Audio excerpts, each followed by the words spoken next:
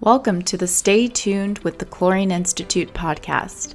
The Chlorine Institute, also referred to as CI, is a chemical trade association based in Arlington, Virginia, that focuses on advancing safety in the chloralkali industry. In this podcast, we will dive into the topic of safety as it relates to this industry. Dr. Gopesh Anand is an Associate Professor of Business Administration and the William N. Sheffield Faculty Fellow at the University of Illinois Gies College of Business. His research examines how firms manage the quality of their products through process control and improvement, and incorporates elements of standardized work practices, transformation leadership, employee engagement, and outsourcing. Dr. Anand has an MBA and a PhD from The Ohio State University. Since joining Gies in 2006, he has taught several courses in operations and supply chain management to a variety of learners, ranging from undergraduates to executives. My name is Robin Brooks, and I'm so happy to welcome you, Dr. Anand, to our podcast. So thank you so much for joining us today. Thank you so much, Robin. It's my pleasure. Yes. I was privileged to watch your presentation during a recent annual meeting on psychological safety, and I thought it was a very interesting topic. But just in case some listeners are unfamiliar with that concept, could you give us a short overview as to what is psychological safety? So psychological safety is a construct in organizational behavior that has been around for some time, and it has morphed over the years. The main idea is that it is making people feel free to speak their mind. Just to paraphrase the definition, I'm not giving you the formal definition here, but just in terms of them being able to speak without fear of any kind of retribution, any kind of judgment on what they're saying, as long as they can say something about the context in which they are in, about the knowledge that they have about it, without fearing any kind of judgment from anybody else around them, like their team members, their leaders, their subordinates, and so on and so forth. Okay. And so how does psychological safety improve the workplace, whether it's efficiency, safety? Where does having a culture that has high psychological safety levels of it, how does that improve the work culture? So I like to think about psychological safety as being important in two main contexts. One is in the context of errors and mistakes. And I include within errors and mistakes near misses. So if there is something that is happening in a work process where somebody notices that there is about to be an error, they should be able to speak up and say, okay, we need to stop here, or we need to check this, or we need to go back and look at this because I feel like we missed a step, or we needed to do something differently. So that's where I feel that's one of the buckets that I'm focusing on is errors. And there I feel like it's important because you want there to be an error correction right at the moment. You want to take care of the problem right there. And then you also want to go back and revisit that. So psychological safety becomes important there, not only in terms of preventing the error from occurring, not only from mitigating any problems that are happening because of the error, but also because you want to go back and do a root cause analysis and figure out why did that happen? Or can we prevent that from happening in the future? So that's the one aspect that I think psychological safety is important in the workplace. The other aspect in which it is more important, it is also important in the workplace, is that of day-to-day work, and I also include within that improving ways of doing day-to-day work. So there I think of not just errors, but also how are we doing what we're doing, and can we do it better, right? So is there a better way of having, and this could be not just physical tasks or explicit tasks, it could be tasks where we're talking about information being relayed from one department to another. How are we doing it? Is there a better way of doing it? So that's that's the other place where I feel like psychological safety is important. So one bucket is errors and the other is day-to-day work. So that sounds, when you're talking about day-to-day work, in your presentation, you talked a little bit about organizational learning. So how can employers make organizational learning more enticing? And I'm also thinking about it in terms of rate of change. The rate of change in the workplace gets faster and faster the more we march into the future. And so how does psychological safety help organizational learning? Yeah. So Robin, you bring up a good point here about things are changing and they're changing at a much faster pace and in a much more comprehensive way, all simultaneously nowadays. And products and processes are more complex. So there's a lot of change happening. There are a lot of sources of that change, and it's happening at a fast pace. So this is where my belief is that psychological safety becomes all the more important because we cannot have a one size fits all that is catered for every possible contingency, every possible situation. So we need to have we need to give the people who are working in those work processes some flexibility. Mm-hmm. Right? So there is rarely a situation where we can see that there's going to be, okay, we have a playbook and this is exactly what we do and this is what we do every time. It's always going to be, we do this, we're checking for these things, and then depending on how things turn out, we might have to change, right? So I think, and I'll come back to this and talk about what I'm not saying. So I'll also clarify what I'm not saying here. But coming back to your question in terms of change and reacting to change, when you do have psychological safety in the environment, there will be people who will be willing to make that adjustment, willing to make that shift to when a situation changed, right? So there's this example that I always like to bring up, which is that when somebody who's cleaning the room in a hospital enters that room and the patient is fast asleep and the person doesn't want to disturb them, should that person stick to the rules that they've been given that you have to go from left to right and finish all the rooms, or should that person walk away with some kind of a marker that makes sure that the person comes back to that room and cleans it? Now, that's where you need a little bit of judgment to come in. If you're going to make very strict rules about a simple thing like that, you are obviously taking care of the job at hand, but you are neglecting the customer, in this case, the patient, and their comfort. So coming back to the idea of change and needing to flex to anything that is different in the environment than what you were trained for, psychological safety becomes important for that person to have the confidence to be able to say, okay, I should be able to flex this to a little bit. Now, how can that happen? How can we make sure that that happens? We can make sure that that happens when the employee who's doing the work not only knows the tasks that they're being trained for, but the intent behind those, right? So the idea of, why am I doing this? Why is this important to the patient, to the organization? So I'm balancing the safety of cleaning up the room versus the comfort for this patient, balancing those two things. So that is something that we have to trust that employees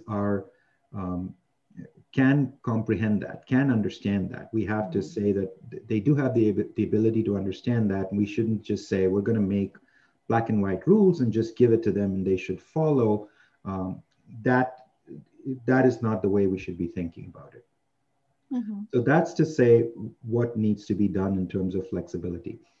This also helps when you're talking about flexibility in terms of innovating with products, right? When you're talking not just in terms of flexing to the needs of a particular customer, but in terms of coming up with innovations for new products and new processes. So it also helps with that. Now, let me come back to the point that I said earlier, that what am I not saying? I'm not saying that we do away with standardized processes. I'm not saying that we do away with any kind of standardization or processes, but you also have to combine the idea of discipline of those processes with the idea that you're going to trust the employee to use their judgment and be transparent with it. I think that's also important, right? Use your judgment in flexing the process, but be transparent with it, which means maybe report what they had to do as being something different. And maybe that might lead to an improvement idea as to how we should schedule cleaning of rooms, for example, right? So that's something that we can have by trusting employees with what they're doing and trusting them with giving them the knowledge of why they have to do things a certain way rather than just telling them, do it this way. Okay. So as you were talking about, I had thought about a few things in terms of the traits of a leader or a leadership team that might foster psychological safety. You talked about trust. And in the beginning, when you were talking about people having the space to ask questions or say, hey, did we miss a step? So offering the space that you need in order to foster this. What other traits of a leader might you need in order to foster a culture that's high in psychological safety? Yeah, that's a great question because let me talk about the opposite perspective of when we don't have a leadership style that leads to lack of psychological safety. So there's this example that I believe it was Malcolm Gladwell that brought this up in one of his books, where he talks about Korean airplane pilots and co-pilot pairs, and how when the co-pilot, because the co-pilot feels that they have a superior in the pilot, that they don't really point to an impending error that's going to lead to a plane crash because they feel like, well, it's my superior. How can I say something like that? So what does the leader, I mean, and it's not the leader's fault, right? It's just that there is that power imbalance, and that's there more in certain cultures than in others. That's there more in certain situations than in others. So what can the leader do? The leader has to recognize that there is going to be this and try to make sure that as a leader, that leader breaks that power imbalance, that compensates for the power imbalance by engaging with the employees, by engaging with the subordinates, by showing true humility. Now, here again, I'll bring up a quote that I find funny, and I heard this in a presentation, so I don't know who to attribute it to, but it basically said, there are people who say, there are leaders who like to say, there's nobody as humble as I am, right? Now you see the irony in that statement, right? And so that's why I have to say true humility. True humility is showing the vulnerabilities as a leader, showing that I'm not perfect, I can make mistakes. And again, that does not mean that the leader should not feel in terms of knowledge and experience superior, but also should be willing to accept, I shouldn't even say willing to accept, they should be inviting all kinds of comments and questions and suggestions from subordinates. So that's a culture. Humble leadership is a catch-all term that we use nowadays. And what is humble leadership? It is being able, is encouraging the employees, not just saying, I allow them to, but encouraging them from time to time by saying, so what do you think about this? And asking the right questions instead of trying to give answers, asking the questions in terms of, and asking the questions at the right times. So what do you think we should be doing? Did we do that right, even after the situation? Mm-hmm. So yeah, those are some great examples, asking the right questions. Do you have any other examples of how you've seen this humble leadership, which in turn fosters the psychological safety, what leaders have done? Yeah, so looking at it from a high-level CEO perspective, there's one example that comes to mind, which is Starbucks. And Starbucks is a good example because this has happened with Starbucks twice. One was, I think it was around 2008 when Howard Schultz was coming back to Starbucks, and he admitted that the coffee shops were not what they were designed to be. They were not achieving the goal of what they were designed to be. And admitting that mistake, he decided that he was going to order all of the stores to be shut down for all the baristas to be trained. So closing down all the stores all over the world and getting the baristas to be trained. And it was at that point in time mocked by a lot of other people saying that why do they need to be trained for, I don't remember, it was half a day or a full day. Why do they need training in order for them to just press a button to make coffee, right? I mean, and obviously he knew more than that, because you can see what Starbucks is today, and how they bounced back from a time when they were in a situation where their stock price had declined, their sales were down, and all of those types of things, to where they are today. And just to give you a second example from Starbucks, this was I think about 2 years ago, when they had a situation where where two African American gentlemen waiting in the Starbucks coffee shop were reported on, and that created a big incident. And that's again a situation where Howard Schultz and Kevin Johnson, the CEO, they admitted to the mistake. They said, yes, we were wrong. This is a weakness that we have. So the leader right at the top, showing vulnerability and showing the idea, showing that they're willing to accept when there is a mistake, and saying that, okay, we're going to take care of this. And once again, they closed down the stores for half a day, had training for all of their employees, racial bias training, so that they said, we don't want this to be repeated, right? So first of all, they took care of the problem. It was Kevin Johnson, the CEO, spoke to those two gentlemen who had been affected by this, impacted by this. And then they went back and they made this change to make sure that this was something that they were not going to repeat. So this just shows to their employees that when they say something, they mean it. They're willing to admit their mistakes. They're not blaming the employees. I mean, they could have easily just fired the store manager, so on and so forth. And they didn't do that. They said, no, this is on us. This is how we've trained our people. We're going to look inward, and we're going to figure out what to do with this. And then we're going to make a correction.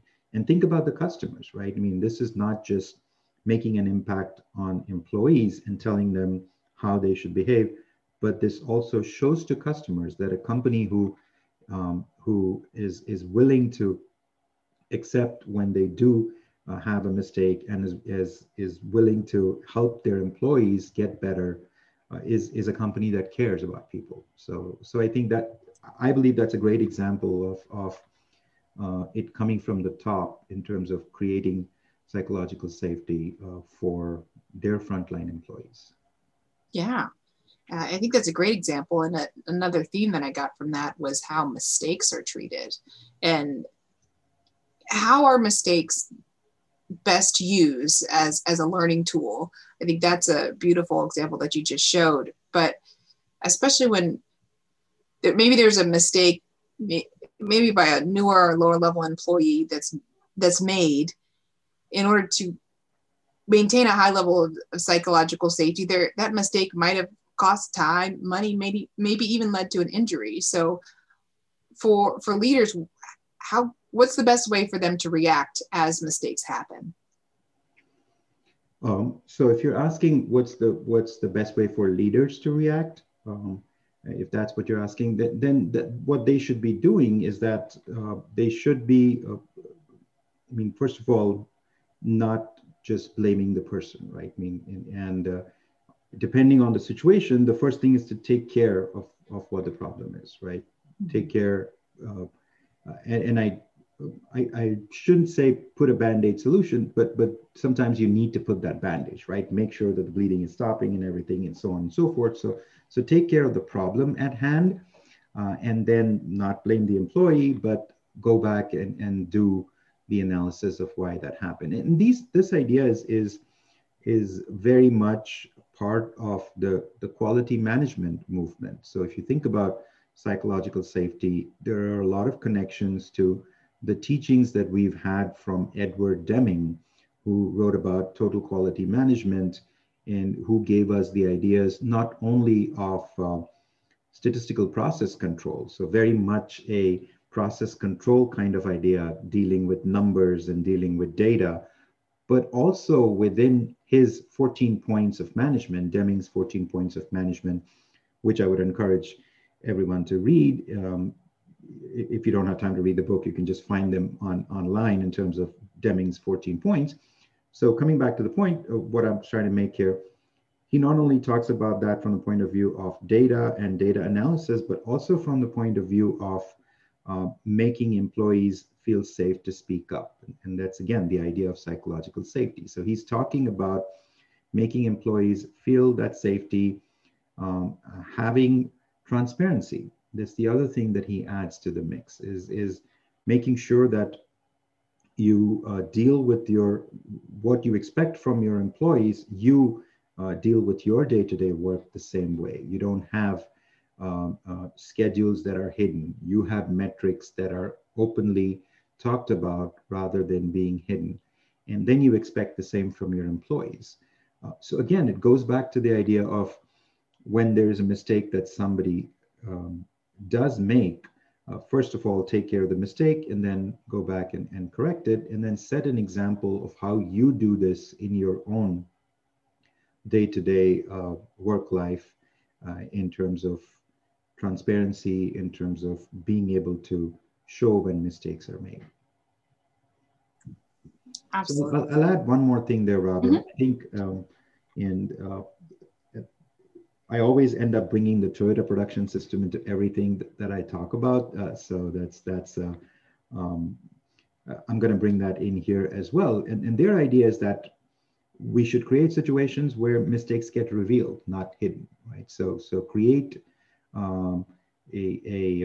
opportunities for the mistakes to reveal themselves rather than get covered by extra slack, by extra of anything, right? So that would be something that leaders should encourage, is the reporting of them and the emerging of the mistakes.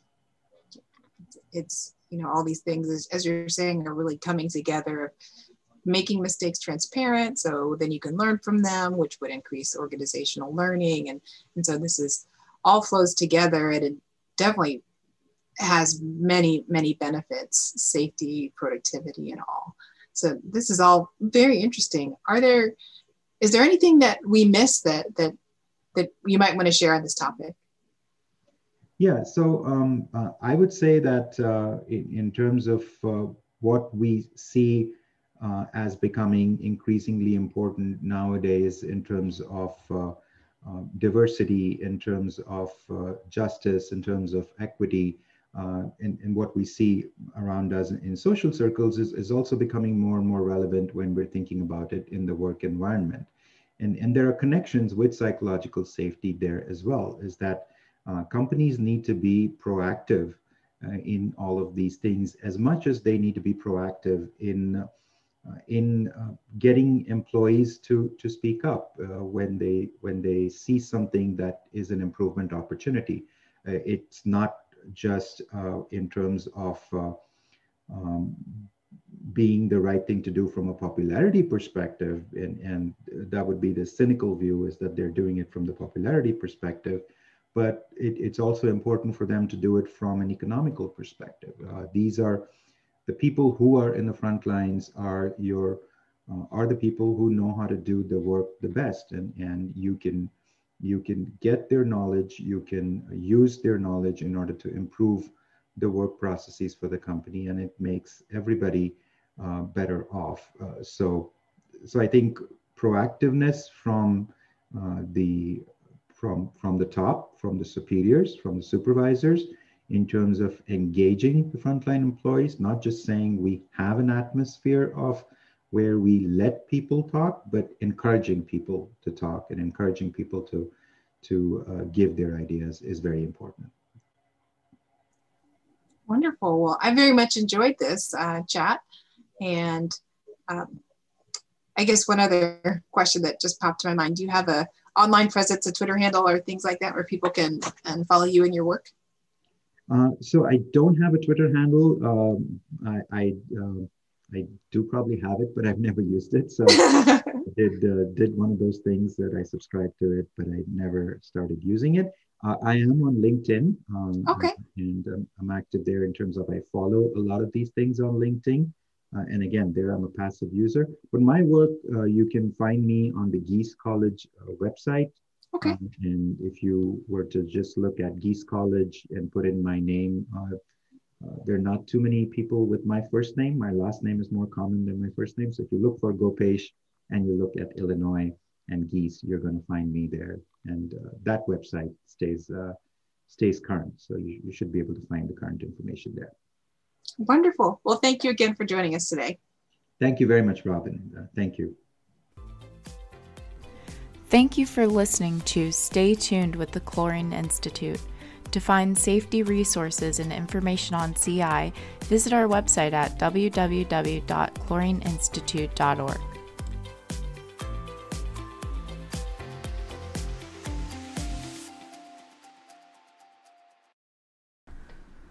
The comments, views, opinions, and recommendations expressed during this podcast are solely those of the guest speaker featured in this podcast. The Chlorine Institute, or CI, does not endorse, support, approve, recommend, or certify the comments of the guest speaker. Any third-party material or content referenced during the podcast does not necessarily reflect the policies or standards of the Chlorine Institute. CI assumes no liability or responsibility for the completeness and accuracy of the third-party content. Any views and opinions expressed by the CI staff are those of the employee and do not necessarily reflect the views of the Institute.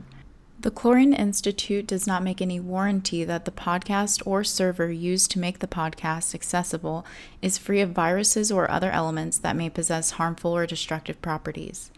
Any questions regarding this disclaimer should be directed to CI's Communications Coordinator, Raina Ely.